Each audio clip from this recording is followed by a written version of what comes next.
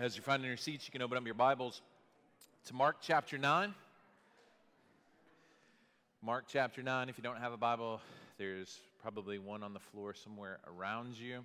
Also, the passage will be on the screen, and it is a joy every single week to be able to witness the community that God is building. That church is more than just a meeting that you attend. It's a people that you belong to. And so that you, either if you are part of this family or you're looking in to be part of a family, we are absolutely delighted that you're here. And as Aaron mentioned earlier, we are returning. A number of our leaders are here this morning. Some stayed behind in Houston. And we just had a wonderful time with our Advance Network family church partners. There were leaders from 4 churches around the central region of the United States, some in Houston, some in St. Louis, some in small towns in between.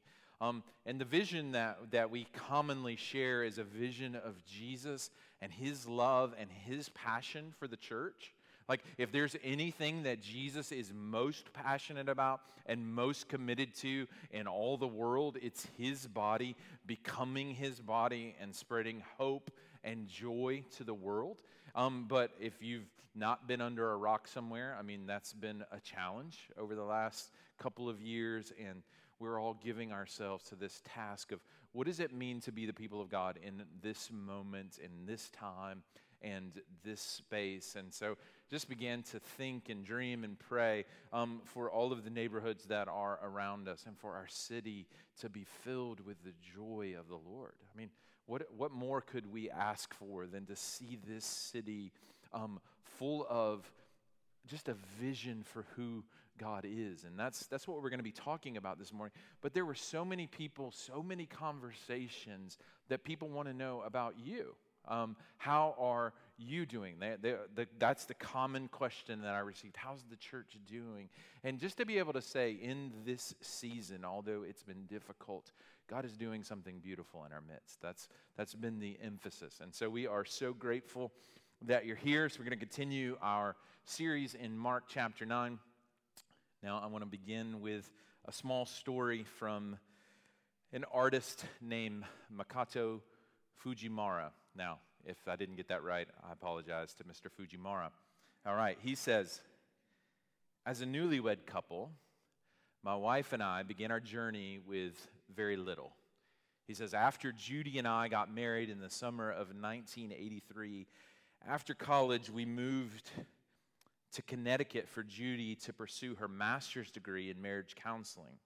I taught at a special education school and painted at home. We had a tight budget and often had to ration our food. And he says in parentheses, lots of tuna cans. I don't know if you've ever been there. Just to be able to, yeah, absolutely.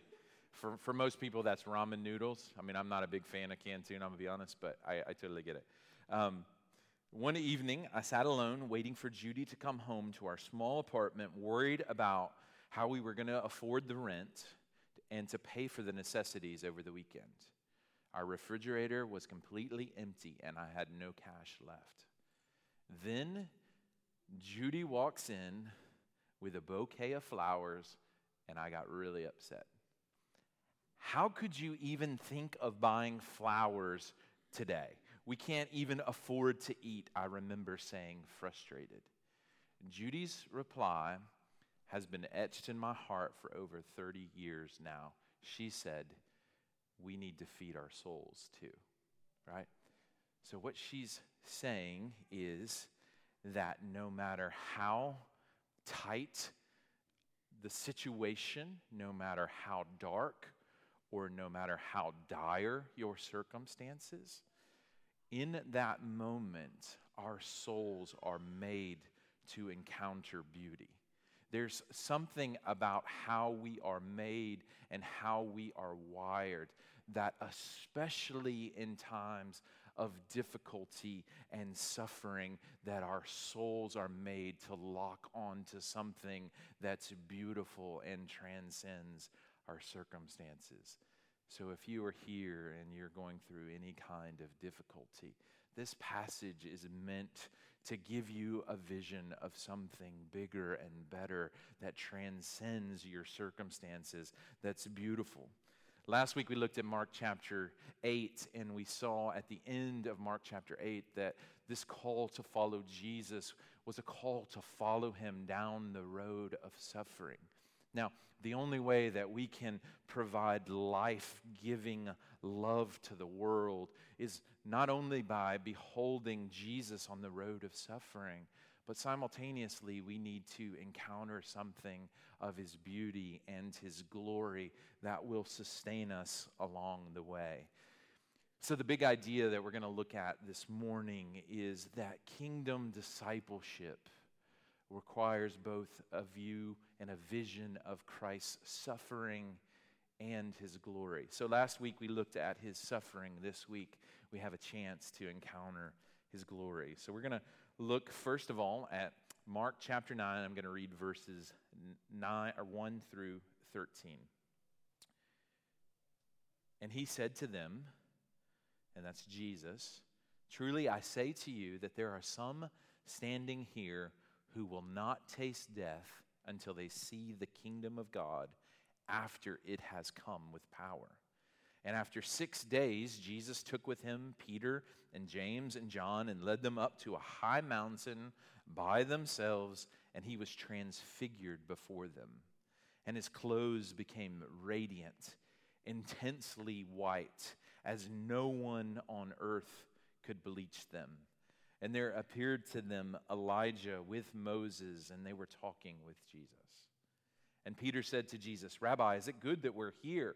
Let us make 3 tents, one for you, one for Moses, and one for Elijah." For he didn't know what to say, for they were terrified. And a cloud overshadowed them, and a voice came out of the cloud, "This is my beloved Son, listen to him." And suddenly, looking around, they no longer saw anyone with them, but Jesus only. Verse 9. And as they were coming down the mountain, he charged them to tell no one of what they had seen until the Son of Man had risen from the dead. So they kept the matter to themselves, questioning what this rising from the dead might mean. And they asked him, "Why do the scribes say that first Elijah must come?" And he said to them, "Elijah does come first to restore all things. And how is it written of the Son of Man that he should suffer many things and be treated with contempt? But I tell you that Elijah has come, and they did to him whatever they pleased, as it is written of him." This is the word of the Lord. Thanks be to God. Would you pray with me? So as we begin to peer up this mountain and this vision of your glory, we are both intrigued and terrified. We both are aware of a desire to understand who you are as God, but also just the reality that our souls grow dull and they grow full of other things. And so I pray that you would remove all spiritual blinders here today, that we would see what we're meant to see as we travel up this mountain, that you would surround us with your presence and we would hear your voice calling clearly to us. That just as the word that came forth this morning, that we would open the gifts that you have wrapped and prepared for us by name. Thank you for loving and calling each of us your children. In Jesus' name, amen. So there are only a few places in all of Scripture where we get glimpses of God or Jesus in his glory. And so it's important that we don't brush by those too quickly. There's only a few places in Scripture where the veil is pulled back and you can see Jesus as he is in his fullness. In every place in Scripture where people encounter the glory of God, their lives and their souls are markedly different as a result. And so today is about us slowly going up this same mountain that they went up, and then we're going to take a journey down the mountain. So we're going to take little snapshots of each element that's represented in this vision and see what they mean for our own life and discipleship. The first is the mountain itself. The mountain is an invitation to behold. Discipleship, if it's anything, is a series of encounters of beholding the glory of the Lord. Now, you could imagine what the Christian life would be like if we didn't have occasional glimpses that the life that we are living for right now or living in is connected to something greater, right? We always have a need to lift our eyes and our perspective off of our current circumstances, off of our current feeling, and God invites us to this all-access pass to see the glory of Jesus. And in a world that's filled with noise and anxiety and busyness and people longing for meaning and purpose, there's nothing that we need more than to see Jesus as he is. Right? This is a continuation of the blind man that was healed twice. They couldn't see clearly that Jesus needed to suffer, but the disciples also needed to see that Jesus is absolutely glorious and beautiful and able to sustain them through every trial and every storm. Now, there's no greater gift than slowing down and beholding. Beholding is more than a quick glance. I'll use this as an example because we just went to this conference, and I had the privilege of speaking at one of the breakout sessions. And so normally when I do that, I just take all my keys and my wallet, and I just kind of dump them somewhere. And I was in this room, and we had lunch reservations, and we had a rental car, and a lot of people were going with us, and I was frantically looking for my keys after the talk and my phone, and I was trying to use my watch to see if I could make it ping, and I couldn't find it, and I was in a panic, and I had to, this happens all the time, by the way. So my wife, she's like, well, just let me look in your bag, and she looks, and of course she finds it. You know, I mean, that's you don't need my level of detail here. Like, it's this passage is worth slowing down and beholding. Now listen, God will feed you and sustain you with occasional glances. But to be able to flourish as disciples in the kingdom of God and walk the road of suffering, we need long looks at the King of glory. Now, the mountain, all throughout Scripture, is a place of invitation, and it's a place of revelation. This most likely was Mount Horeb, that is right outside of Caesarea Philippi. And all throughout Scripture, God speaks to his people on tops of mountains. So I just want to take you through a little bit of Scripture. Abraham, on top of Mount Moriah, was about to sacrifice Isaac. And an angel of the Lord appears to him and provides a lamb. That moment of revelation was that God himself would provide a sacrifice for his people. Fast forward about 1,000 or 1,500 years, and you come in contact with a man named Moses, who goes up Mount Sinai, where he receives the law and the tablets of God that are written with the very finger of God, and he comes down, and his face is so glorious that people cannot look at him. Now, most of the time when I think about God's law, I think of scary, but over the last few years, God's kind of just shifted my paradigm. Like, the law, I mean, God is so different and so holy and so other, but he wanted to make a way that we would live in right relationship with him. And he ultimately ended up sending a law fulfiller in Jesus, but the Mount Sinai was a place of encounter and a place of revelation. Elijah, in a season of exhaustion, which so many of us can identify, including myself, climbed up Mount Carmel after defeating the prophets of Baal, and God whispered to his soul who he was and his plans for the kingdom, that they would not fail. And just as we were in worship this morning, I mean, this is all throughout Scripture.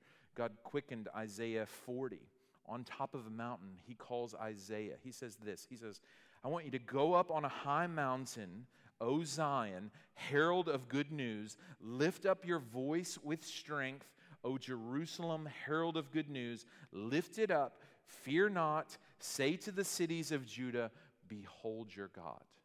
Right? So God speaks to his people on the mountaintop. And what I want you to know is that God invites you personally to this mountaintop this morning as an opportunity to behold. Now, what I want you to pick up on, though, if you've been following along with us in any way, is that it was not the disciples' strength that secured the invitation up the mountain. This actually just came on the tail end of one of the greatest discipleship failures in all of Scripture. I mean, Jesus actually calls Peter Satan because he didn't understand that he was going to have to go to the cross, right? But still, that didn't stop Jesus from inviting Peter, James, and John to the top of this mountain.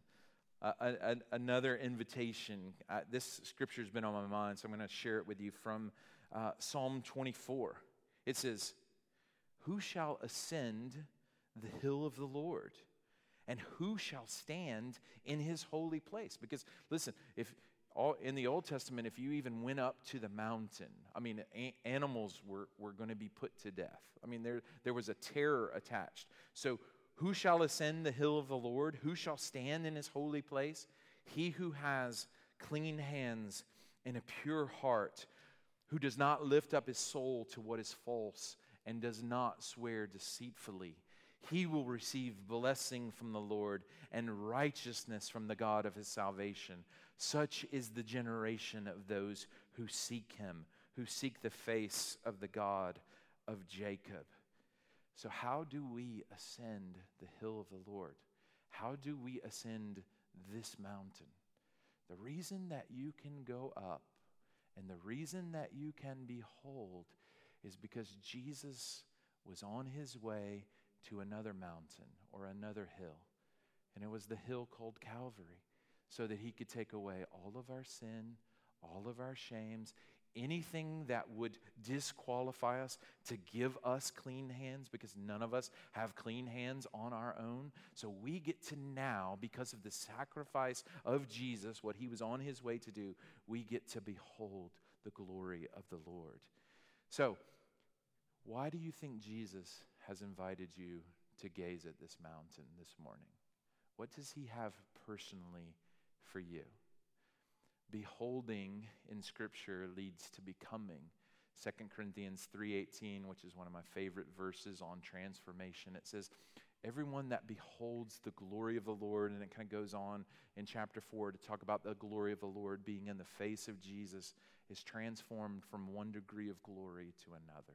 So as we behold Jesus, we get to encounter him as he is, and we are transformed, right? So if there's something that is besetting to you or nagging or a place that you're looking for growth and change, this is an opportunity to encounter his glory. Now, I love Peter in these situations because he's not afraid to lead out. I mean, he basically says, I don't know, Jesus is here. I mean, he is wider than anything that we've ever seen on earth, and looks like Moses isn't here and Elijah's here. So I've got it. Let's make 3 tents, and that literally means 3 tabernacles. And that's what people did in the Old Testament. When there was a place where heaven met earth, they made a tent or a tabernacle. They wanted to mark the spot. And what's beautiful about this is that now, because of what Jesus has done, because he's ascended a hill called Calvary, the temple is no longer bound to geographical locations where heaven meets earth. We collectively, and I think we always need to remind ourselves, are the temple, not just us individually. We'll talk about that. But listen, we as the people of God are the temple, right? There's something different that happens, and I always want to call us back to the value of gathering together, because something different happens when we're together than when we're alone, right? You actually get to receive different gifts from different parts of the body. But the presence of the Lord dwells with us because we're his temple. But then individually, I mean, this is amazing. That God no longer dwells in temples made by human hands, but he gets to dwell in you and I, and we're the temple, and we have his Spirit, right? That's what this mountain is all about. Not that we have to go up to a mountain anymore, but God came down the mountain so that we can encounter him. And so I think it's important for us to take times and seasons to behold the glory of the Lord. Now listen, not every time that you encounter God through Scripture is there going to be fireworks. But listen, sometimes there should be fireworks, right? Sometimes you should have an experience like they're having where you are undone. And I wonder in this season if all of the things are not getting stripped away so we can say, listen, that doesn't satisfy and that doesn't satisfy. And it's okay to come now spiritually hungry, saying, I need to behold the glory of the Lord. Open my eyes so that I can see. The next invitation that we receive is from the witnesses on this mountain. This is an invitation to listen. So the first witnesses we encounter are Moses and Elijah. They represent the law and the prophets in the Old Testament. And basically what they represent in this passage is that Jesus is the one to whom all the scriptures have been pointing. All of the promises of God that you read about in this book find their yes and their amen and their fulfillment in Jesus, right? Everything that the people of God have been waiting for or anticipating, even though they didn't get it all right all the time, Jesus is the fulfillment. And so, just in the words of the Jesus Storybook Bible, what we have a chance to do is learn to read our Bibles differently. Every story, every passage whispers his name, right? The God of the Old Testament is not different than the God of the New Testament. This is one continuous story where God's grace is on full display. So these witnesses, Moses and Elijah, were talking to Jesus. Almost certainly they were encouraging him on his way to the cross. I mean, just imagine this is someone that's both fully God and fully man, but he needed encouragement to be able to take up his cross. So how much more do we need encouragement? But not only does he get encouragement from Moses and Elijah, there's another witness and another voice in this passage. There's a cloud that says loudly, "This is my beloved Son, listen to him." Right? The voice of God the Father comes out of the cloud, affirming who Jesus is and telling all of us we need to pay close attention. Right? Listen to him. So we want to have eyes and ears and hearts that are attuned to his voice. Now, I have two sons that are playing football right now, one in 9th grade and one in 6th grade. And it doesn't matter where I am in the stadium, their minds and their hearts are attuned to my voice. So if I cheer them on or encourage them, or sometimes if I'm impatient and I correct them, my voice is the loudest voice they hear. The reason that this passage is in the Bible, first, is to encourage Jesus on his road as he takes up his cross, but it also is a mark of the identity of the people of God that is meant to encourage us as we pick up our crosses and follow him. Because listen, we are identified with Jesus. We are in Christ. What is true of him is true of us, and we need to hear God's voice, especially in times of difficulty and failure and suffering, saying, listen, this is my beloved Son. This is my beloved daughter. In you I am well pleased. Right? So, when's the last time you heard the voice of the Father affirming you and speaking over you? That's his invitation. Because of what Jesus has done, he rejoices over who you are. So this is an invitation to listen. And then what I think about this account that is most mind-blowing is the cloud. The cloud is an invitation to encounter. This is God revealing himself. He's not hiding. The cloud in the Old Testament was the presence of God. So you had a pillar of fire by night or a cloud by day. This isn't a little storm cloud, but this represents the very presence of God. And what we're going to learn is that this presence of God is not meant to, it's no longer meant to repel or cause people fear or doubt, but it's an invitation we find out in the book of Hebrews to draw near. Tim Keller, in his book King's Cross, when he's commenting on this passage, says this. He says, James, Peter, and John have experienced worship. Worship is a preview of the things that all of our hearts are longing for, whether we know it or not. Worship is not just believing. Before they went up the mountain, Peter, James, and John already believed in God, and Peter had already said, "You are the Christ," but now they sensed it. The presence of God has enveloped them. They have had a foretaste of what C.S. Lewis says all of us are longing for, the very face and the embrace of God.